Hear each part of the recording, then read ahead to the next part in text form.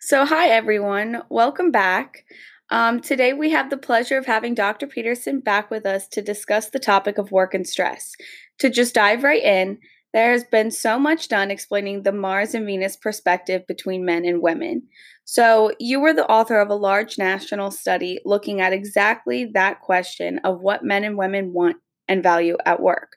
So, what were your findings? What were your major takeaways? And do men and women differ in values or needs? Well, it was really interesting. We did a nationals representative study via an online survey through Harris Interactive a few years ago, and what we were looking at is really trying to understand: is there a gender difference in terms of promoting health at the workplace, and are there differences between the genders as it relates to the perceptions of what they value at work and what their major wants or needs might be? So we had about 1,123 people, which was pretty equally divided. We had 608 men and 515 women, and most of them came from companies with larger than 1,000 employees. So that was large employees that where people had worked, and we employed a unique strategy which is called the STORM Index, which stands for Strategic Organizational Management Index, and it allows them to free associate to specific stimulus words. So they really were able to say whatever they wanted. We didn't Oh, lead them okay. with a question. We didn't ask them to say, pick from this list. Right. We literally asked them to write down in order what first came to mind when they thought about, what they value at work and what they Right. think of a healthy workplace. And so we went through this, and we had a lot of different great responses, and we put those together. We do what we call a thematic clustering, and a weighting of the scores of each of those to create like a raw score as it relates to how many times a person or a group would use a specific term or word. And this reveals some really interesting things related to how men and women each view the workplace. So when we ask them the question, how would you define, or what words come to mind when you think of a healthy workplace? For both men and women, the top thing was being clean and comfortable. They thought of it from Right. more of a physical environment standpoint. But the interesting thing, and they would say things like a good energy, a decent stress level, a nice pace. They didn't want something to be, just boring, but they didn't want it to be overly taxing either. Right. And And those were both the want same for both? yeah, for both of them. And also, they both saw a fun and friendly and environment where it's generally caring and supportive, and there's some coworker cohesiveness. So, in other words, the people you get along with is fine. And so they Right. described their healthy workplace in that way. The differences were that men, they focused on safety and security far more than women. Well, predominantly, we think because most men, or men more predominantly more than women, are engaged in high risk Right. vocations. They're either power linesmen, or working with in some capacity where there's a risk of their safety if Right. something goes awry. And then, but there was also men focused more on pay and recognition. They actually said a healthy workplace is one where you get recognized and you get paid for it, right? Mhm. That type of thing. Women didn't mention that as much, and they were more apt to say that there's a communication and honesty. People are honest and they communicate, and there's some talking going on that's there. They also focus more on ethics and values, right? They focused on that as a Yeah. healthy workplace would be one in which sound ethics and virtues are in place. People aren't corrupt, people aren't backstabbing, people are not, Right. stealing, Right. whatever it Yeah. might be. And also, they actually mentioned, which is kind of interesting when you think from a worksite health promotion standpoint, men did not even mention fitness or nutrition, but women did. Right? They said, Hmm. well, it's the place where you can exercise, there's healthy food, and that type of thing. Right. And so men are less apt to think about a healthy workplace in terms of what traditional wellness talks about, Mhm. right? Where women are. And hence, that probably describes a little bit, or explains a little bit, as to why women are more apt to participate in worksite health promotion programs, because Yeah. it more aligns with their general values as opposed to men. Right. No, that makes sense. And then the other thing is, we asked them, okay, so that's how you define or explain or describe a healthy workplace, but what do you really value at work? Mhm. What is it that you really value? And this was really telling, because what we found was that men and women, even though they value the same things, they value them in a very different priority, right? And they put different weights on different things. For example, men, their number one was pay, money, and benefits. So the first thing they really value is their paycheck, right, and the benefits that come with that. They next value results, achievement, and success. In other words, getting things done, accomplishing things. That sense of I've done something with my work done. Right. And then thirdly, they valued work ethic. In other words, hard work. Mm-hmm. And so someone who puts in the time, who works hard during the day, that is something that they valued most highly. They also had things like, recognition, friends and relationships, ability, knowledge, communication, flexibility, those types of things as well. But they were lower on their mentioning. So when I asked them all the things that come to mind, those things came pay, results, and work ethic were the highest number of responses by far. Right. And other things related to, ability, knowledge, structure, time, your communication was much, much lower. Right. Now, when we asked women this, right, well, their number one, which was astronomically high, which was friends and relationships. So they really value friends and relationships at work. They also, which was a decent second, was recognition and respect. So in other words, they get respect for what they do and they get recognized for what they do. Right. And then thirdly, they valued virtues, right? So virtues in the workplace, this would be what we call good morals and ethics. And so they saw that as very important as part of the workplace. Mm-hmm. And so when you look at this, it's kind of like a yin and yang thing going on. We call the Mars-Venus thing. Each sort of has high priorities in certain areas. And not that they don't value what the other gender does, but they do have a proclivity towards higher value of certain areas. Right. Yeah, that's what I was going to say. It's interesting that they tend to value the same things overall, but at the levels of which it's valued, that's where the biggest changes are. Yes, very much so. Yeah. And when you think about this, for example, we ran a statistical analysis because we have a way of actually quantifying verbal responses. And we're able to really do a statistical analysis to see whether or not these were statistically different. And there were a number of categories in which men and women their values were significantly different, in some cases very significant. For example, men were much higher as it relates to pay, money, and benefits. So they value it significantly higher than women do. They also value power, status, and authority higher than women do. Mm-hmm. Right. So those were the two areas that we found that men were much higher in terms of their values. Right. Women, in contrast, they valued friends and relationships almost 3 times more than men did. Yeah. Right. They also almost doubly valued recognition and rewards. Teams collaboration were also highly and significantly higher for women, as well as fairness and equity, and also communication, and also home life. Now, which is interesting, we didn't ask about home life. Home life was something that came out very rarely for men, but much more for women, which is kind of an interesting thing. When you think about it, the question wasn't, what do you value? It was, what do you value at work? Right. So, why is home life coming in? Yeah. Exactly. So but it was very high relative to the general overall things that they valued.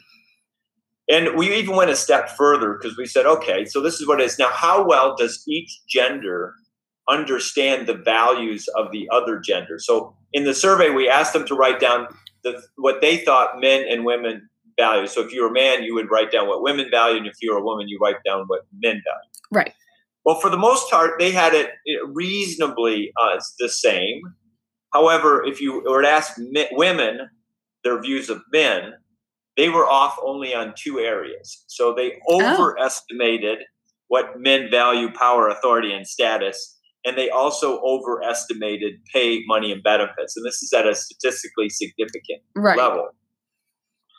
Men, however, were a little less apt to understand what women value. And so they undervalued right? So women tended to overvalue men's, want for pay and power, and think it's way high. So they overestimated, but men would tended to underestimate, right? Their family and home life values, their teams and collaboration values, their value for ability and knowledge, their value for friends and friendship, results in achievement and recognition. So, in other words, on literally 6 categories, right, men did totally underestimated. So, if you would look at this, if you would interpret the results, it would basically mean that men are somewhat clueless as to what women want in the workplace, or what they need to have what we call what they really value in their jobs and how they work and do work. And women, they were just overly estimating, think that men are just more power hungry and want a lot of money, right? So they tended to think that, which wasn't the case there either.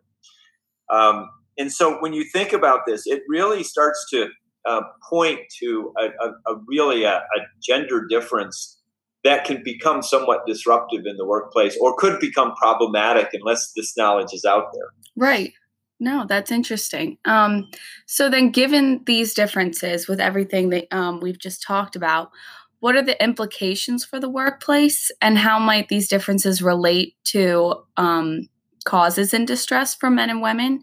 Are the work-related stressors that would be more stressful for men than women, or the other way around? Well, yeah, it's interesting because there's a number of things that and when I was looking at this, trying to draw some conclusions from the study. One is that if this is what men and women value, right, then the way that you would motivate people is to appeal to what those things, or create environments in which those things are present, right, such that they would work well. Because if you want to work collaboratively and you want to communicate in terms of the process by which you get things done, that means you may ask for help, or you may ask for advice, or you may bounce ideas off people versus someone who would just try to work it out in their own head, right, or on their own independently.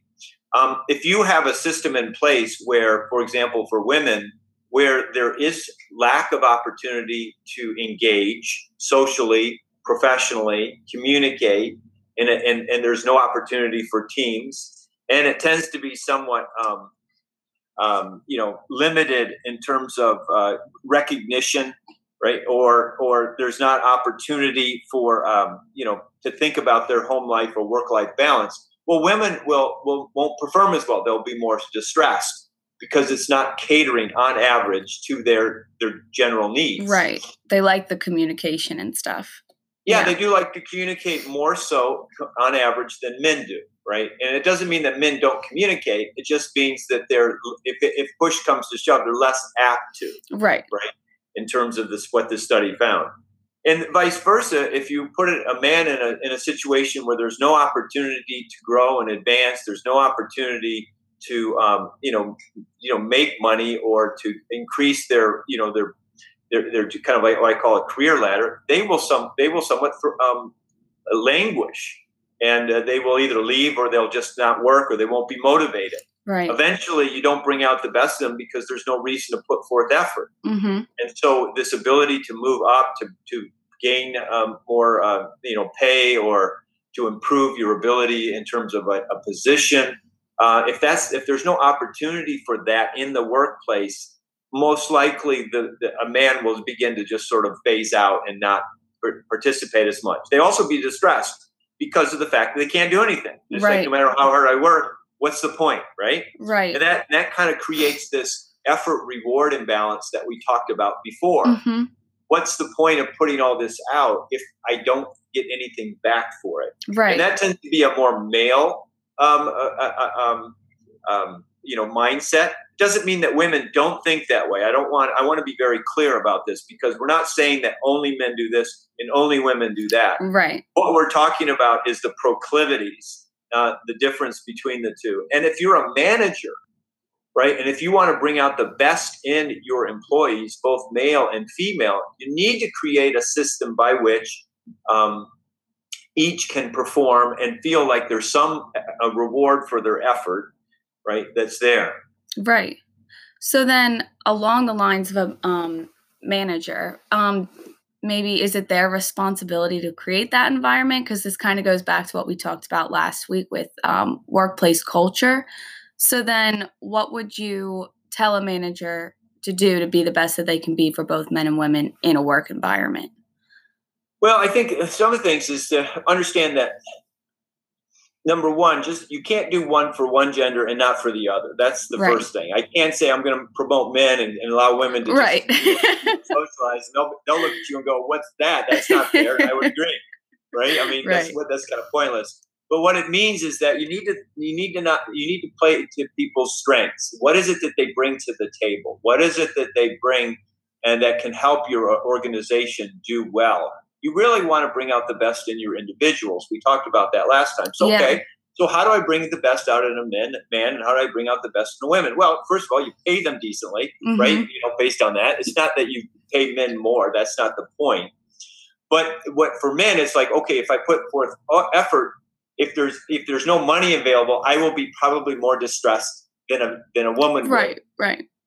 And vice versa, if you're in a position where you're trying to problem solve and people are just sort of cohesive and there's sort of this lack of social interaction or friendliness, women will probably have a more difficult time with that. Yeah. Doesn't mean they can't survive it, because many do. But what it means is that they tend to want to look for a friend or someone that they can associate with at work.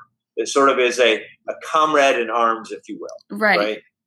More so than men. It doesn't mean that men don't, but more so. And so the idea is, if I were a manager, I need to think, okay, maybe I need to structure the work processes or decision-making things in a way that allows flexibility for each to maximize their potential in the workplace. Right. So the opportunities are there for each person's values.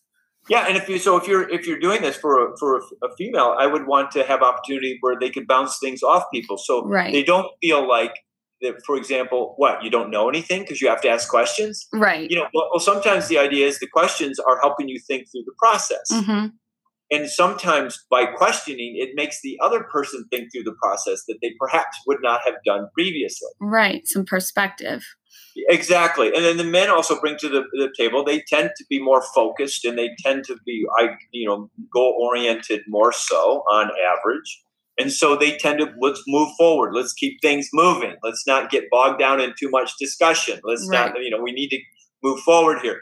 So these things are actually complementary, right? So one helps you think it through, one perhaps helps you move forward. And so, but they're all moving forward. They're all helping to work it through. It's just that one kind of plays a complementary role to the other. Yeah.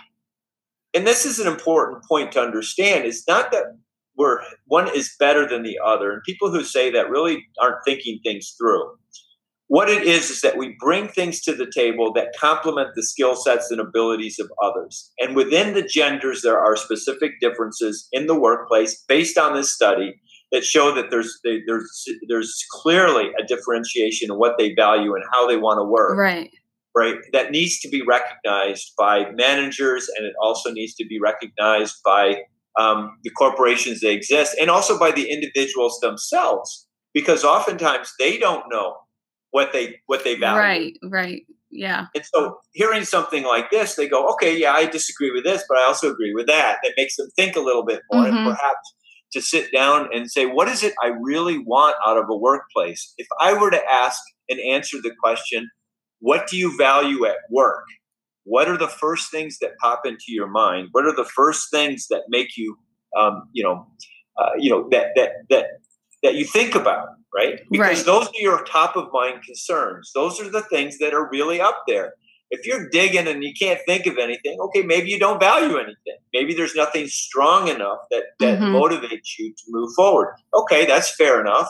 There are certain people that just don't have a strong opinion about what they value and not, but others do. And that's what this study showed, is that there clearly, when you take 600 and 500 women and men, and you put them and you really analyze what they say, which is a very large sample, right? You can get a pretty good idea of what that is all about.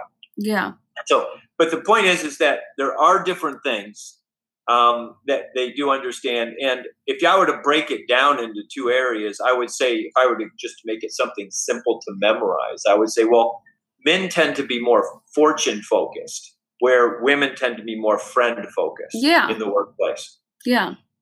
And that goes back very much to what we talked about, the gender differences in stress response, right? Literally, the studies kind of they complement each other. They corroborate in the sense that they bring out very similar conclusions based on the study and the data that we found. Right. And that's what I was kind of thinking while you were talking, was that how we've kind of talked about how men and women are kind of made to complement each other. Because if everyone was the same and had the exact same skill sets, then kind of what good would that bring? So then moving kind of backwards to how women talked about home life in their work life, the work-life balance or conflicts seem to be quite common today. So are there differences in work-life balance or work-family balance between men and women?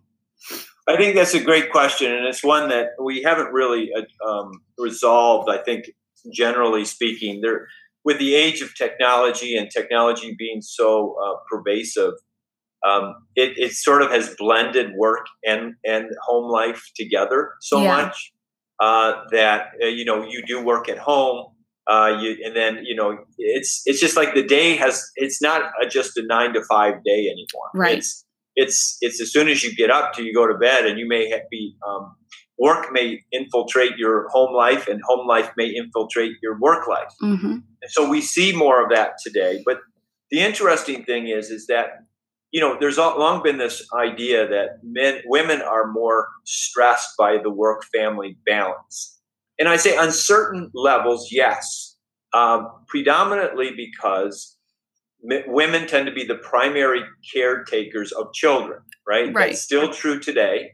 It has been. And when little children need help, the mother will go. And it's still, and I know people say, well, it should be the man. It's fine. But women will have this sense of need to do that. It's a driving force. It's literally, I have to do this. And so they will, even though they will leave work, right? They will feel bad about leaving work or having to do that, but they will choose more often than not to take care of the family matter. That will take a priority. Right. And so they're stressed by losing work, right? Or what may happen at work. Maybe they have to leave and they can't take care of something that needs to be done and that kind of thing. But they feel this need and almost a pressure to take care of the family issue. Vice versa, men, they also have the same thing, but it's different. They need to go home. Maybe there's something there, but they'll feel an obligation to stay at work, right? Yeah. And they will feel stressed that they didn't go home. So it's like the opposite direction. It doesn't mean it's one or the other. It's not black or white. It's this gray area. Right. Where men will say, but I've got to work. I've got to do this because it's the strong need to provide. Right. And so this kind of takes precedence in their thinking, so that when they make that choice, it isn't that they don't care about their families. No, they care about them in the role that they're almost hardwired to fill, which is to provide. Right. And women, on the same way, are more hardwired to care. And so they will care for their family, but feel bad about missing work. Stay at work and feel bad about missing the family issue, right? And so those are the things that happen. So there is this work-family imbalance and stress that's there. And the way you can try to address that is first understand that life has changed quite a bit in the 21st century, such that people have more flexibility, and certain jobs allow them to work from home if they need to. Yeah. Right? And that's been very helpful. Some jobs you just can't, though. Like, for example, in the service industry, you serve other people. It's hard to do it from home. Right. So if you work in a restaurant or anything that deals with the public, you have to be at the place upon which you work. And that makes it more difficult to deal with this. But in those positions that are more white collar, in the sense that you can use technology to telecommute or other types of things, that has helped solve it to some degree. Right. But it's also brought up its own problems for women. In essence, they're always on. There's never that time, and also for men too. But you're always on and always have to be available for work, and that becomes somewhat problematic. So, anyways, it's just the idea that work-family balance is something that it's always going to be ongoing. I don't see it as being resolved because not all jobs are the same. But if you take into consideration that men and women value things differently, that women have in their lives over the course of a woman's life is very different from a man's life. Let's just be honest, right? Yes. Because women can have children, right? Mm-hmm. And so because of that, they oftentimes have to step out of the workforce for a while, Right. or choose to. And that means, that's something that's there, but you don't want to lose that human capital if you're a employer. Right. So the notion is as you are able to, right, try to adapt and make sure that you don't lose women by their natural function of bearing children. Yeah. And that is something that is very helpful for organizations to understand. And it's something we've grown in since probably the 1940s and 50s, where if you were female and you had children, the expectation was, okay, well, you're just going to go home. Right. But most people can't live today on one income. And so they need both people to work. And so you don't also want to penalize families or building a family simply because, that's what it is. I'm sorry, that's your choice. Okay, it is a choice, and it also is necessary for civilization to keep having children, right? Yeah. So it's there.